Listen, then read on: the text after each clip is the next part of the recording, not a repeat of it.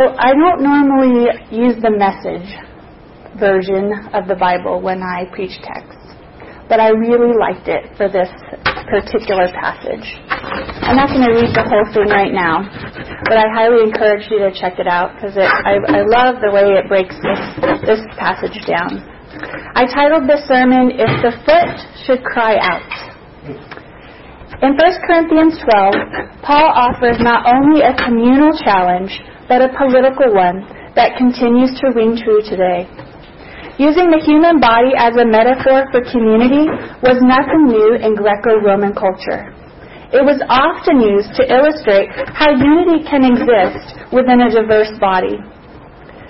It was also used to emphasize the predominance of the head and to re-inscribe the hierarchical order of society. Paul's metaphor is different because he focuses on the importance of all of the individual parts and how they relate to one another and the whole. Paul describes how each body part is to regard and respond to one another in light of the life, death, and resurrection of Christ. Paul is concerned about the class systems of society and how they are impacting the body of believers. Divisions are arising as some believe that their status and functions and gifts are superior. Classism and elitism and individualism are finding an expression in the church. Sound familiar? But the crucifixion and the resurrection of a Galilean Jew signified a reordering of life and an upending of class systems and traditional notions of social power. Paul insists that those parts of the body that seem to be weaker are indispensable, and the parts that we think less honorable, we treat with special honor. God has put the body together, giving greater honor to the parts that lacked it, so that there should be no division in the body. Though elitism, classism, and individualism are part of society, they have no part in the body of Christ. Paul gives a vision for a community that practices mutual care for one another, and one that gives priority to the parts that are suffering. Verse 25, if one part suffers, every part suffers with it. I love the way the Message translates this verse. If one part hurts, every other part is involved in the hurt and in the healing. In the past, when I have spent time in this passage, the focus has been on the individual spiritual gifts and the different kinds of gifts listed at the end. I have been to a few spiritual gift inventory sessions, I'm sure you all have, and I've always been disappointed that sarcasm was not listed among them. Apparently, sarcasm isn't very good for building up the body. As a young adult and a new convert, I thought this passage was powerful, and I appreciated the communal image of all of the parts recognizing one another and working together in harmony. That sounds beautiful. But this text sits differently with me now. It makes me uncomfortable. It makes me sad. It leaves me with a sense of longing. I love the body of Christ, but as a 42-year-old woman who grew up in the church, I read it differently today. I know the body as a hierarchical system with the power to give life or cut it off, to open a door for me and my sisters to use our gifts or to close it. I know the body as a uniform structure that is committed to very specific kinds of conformity around male dominance, around white dominance, around heteronormative dominance. I know the body as an organism that will say to the foot, we don't need you if the foot doesn't conform, if the foot doesn't buy in, if the foot doesn't love another foot, if the foot doesn't have a different skin color, if the foot doesn't stand when the anthem comes on, if the foot doesn't have the right documentation, if the foot is wearing a Nike shoe, if the foot is Republican or if the foot is Democrat. I know the body as an entity that subscribes to certain biblical interpretations and is more than willing to amputate anyone who would rock the boat or challenge the status quo. But I also know the church body can be better and do better. Today I see Paul's communal vision is also a political one with major implications for our life together and perhaps for the future of the church. It fits well within our society today, within the discourse of our time, and I hold out hope that we can do and be better. I think about story and narrative a lot. Tim forces me to listen to podcasts every week. And my favorites are the ones that include compelling stories, especially when the narratives compete with my own myopic vision of the world. There is danger in a single narrative. We must learn to seek out multiple narratives. The foot needs to know what it's like to be the eye. The eye needs to know what it's like for the hand. The most powerful sentence I think I've learned to ask in my 42 years is this: what's it like for you? Maybe that's a simple message we can take today from Paul's vision. As members of the body, we should ask others, what's it like for you? And then care about the answer. As a missional community, we don't stop there. As members of a family, parents, spouses, brothers, sisters, we can ask our loved ones, what's it like for you? Our neighbors, especially when they look different than us or live differently than we do, we should ask, what's it like for you? And when we know someone is suffering, and when we know we are in some way culpable for their suffering, when things like systemic injustice are involved, we must have the courage and the concern to ask, what's it like for you? Let us be curious about others. Let us ask questions. Listen to the stories of others. Hold them. It's not enough to tend to our own part. We must show careful concern for others, those who are in the church and those who are not. Okay, so I know we stop and open it up for the room. So at this point, I want to open it up and ask how this is sitting with you. Has anyone else experienced the things I talk about in terms of the body being hurtful? And what's familiar, what's surprising, please share.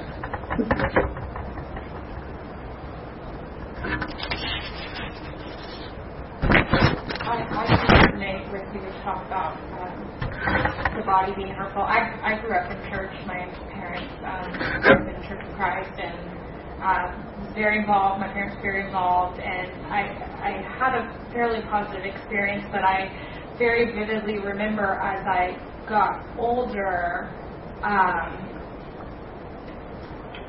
I was not allowed to share with the church in the same way that the boys were allowed to. And all of a sudden, everything was very different. And I was told that I couldn't speak in certain settings, that it was only appropriate as a woman to teach under a certain age or to all other women. And I remember feeling very much like, why does that matter? And I recognize and if you didn't conform with that, there was a lot of, I feel like, not understanding or being like, maybe you should this isn't the place for you. And I resonate with that feeling of the church's willingness to amputate rather than embrace. I went to Dallas Logical Seminary for 12 years, and there was one time somebody said something that like just knocked me over. Chuck Swindoll was president there, and he went on to become the pastor of a gigantic church, Stonebriar. And people said, yeah, Stonebriar, that's Chuck Swindoll's church. It's kind of like he owns this mega church. I went, now what's that got to do with 1 Corinthians 12? Does anybody else... It's his. It's his domain, his property, and nobody else is of relevance. This guy gets sick or dies, the whole thing just implodes. What is this?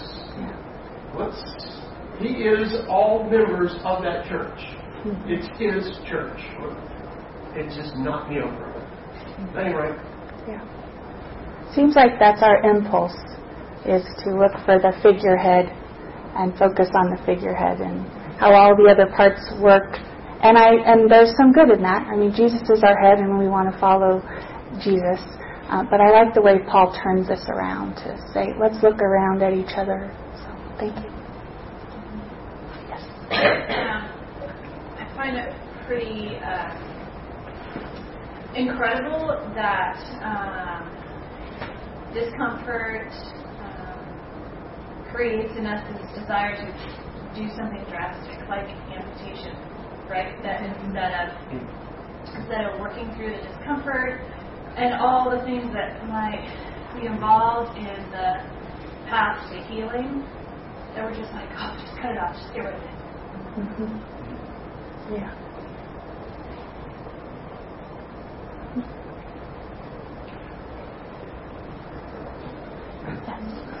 Just along with what Jim said,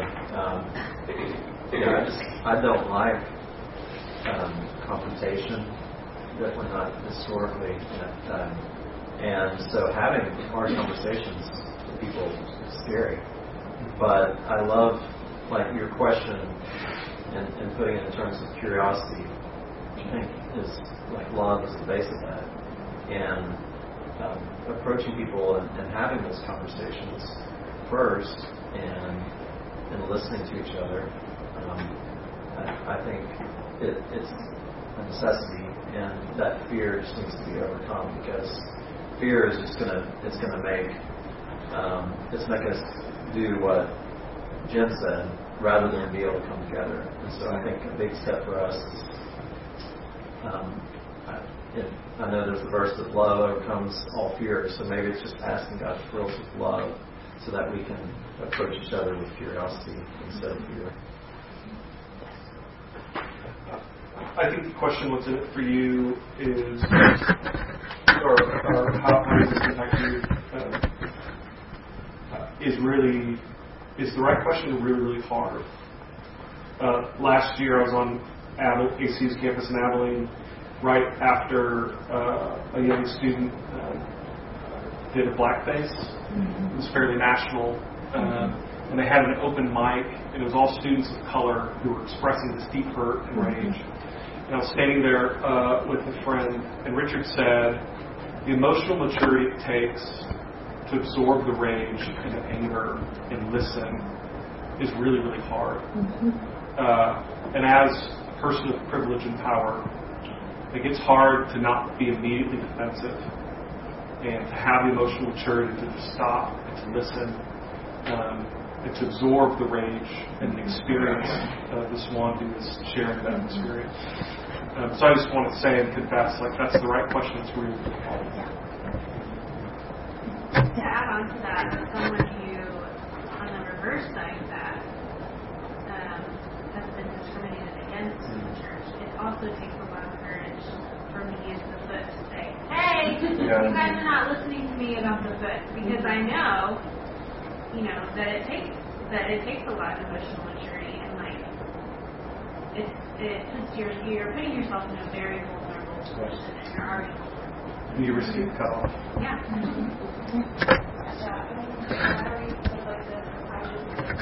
Part of it is like my upbringing, like, my feelings are always wrong, so I'm just trying to like push them down. But like even in the church, like I can read a passage like this and I just feel a sense of rage because this is not how it is.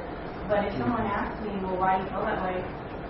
I don't even know how I would articulate it, because I've spent so much time pushing down on my feelings about what it feels like to be told that you can't do this or you can't do that, or men are committed this way, and it's like, well, now I don't even know if I have words. Like, it would take me a long time to find words to put words to what I'm feeling. It was a very strong feeling.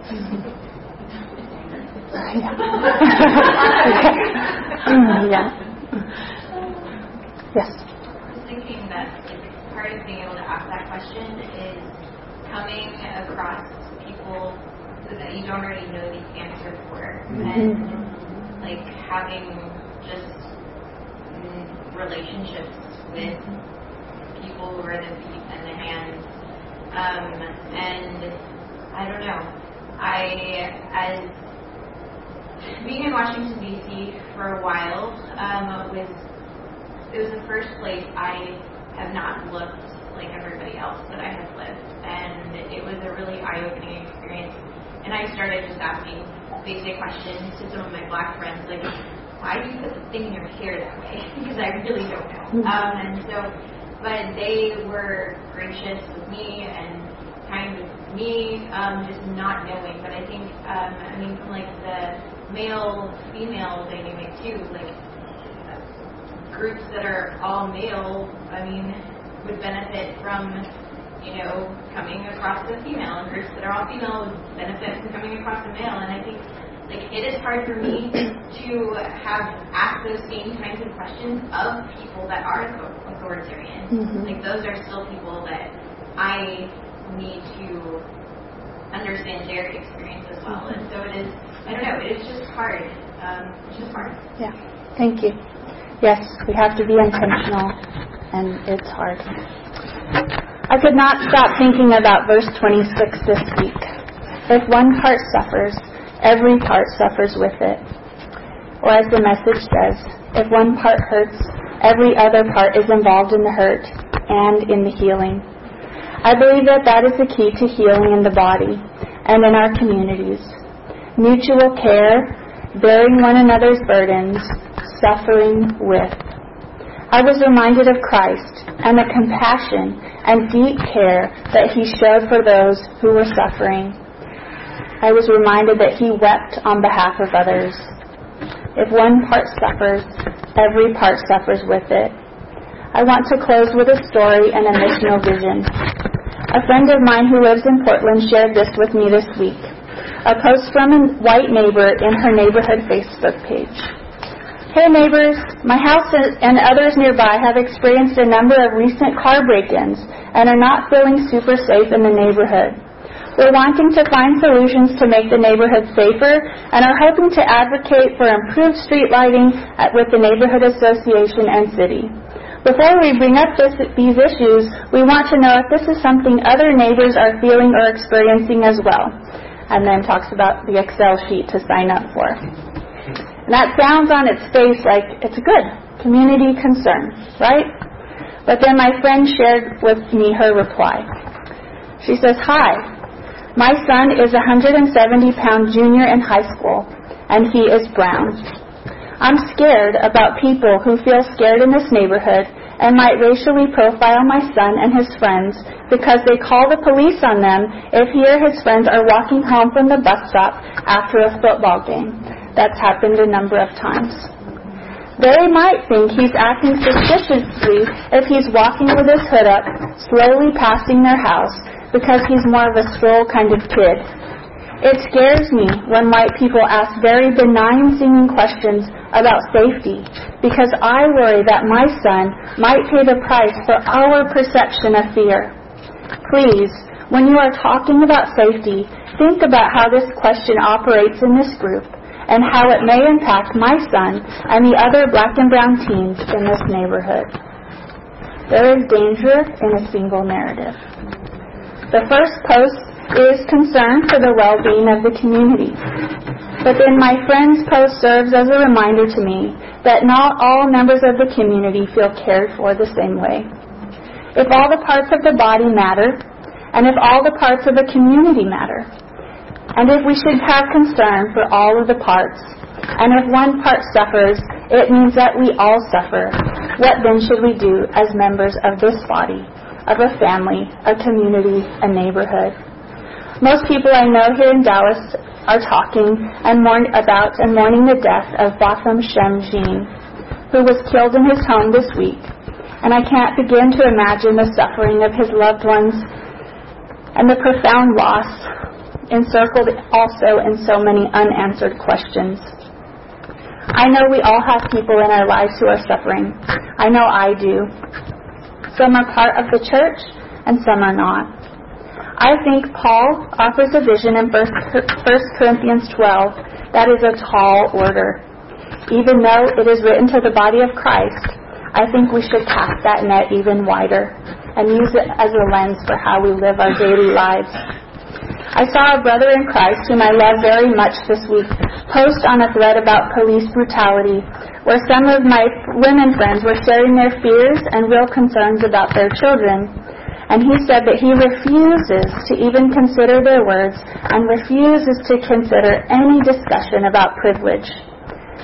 That hit me this week after dwelling in Paul's vision in 1 Corinthians 12. We don't get to refuse to care about or listen to the other parts of the body. We don't get to refuse or to listen to them or to ignore their suffering. If the foot cries out, we do not get to say, we don't see you, we don't hear you, we don't need you. 1 Corinthians 12 describes a body of believers that acknowledges privilege, and it does not give in to it. Instead, giving greater honor to the other.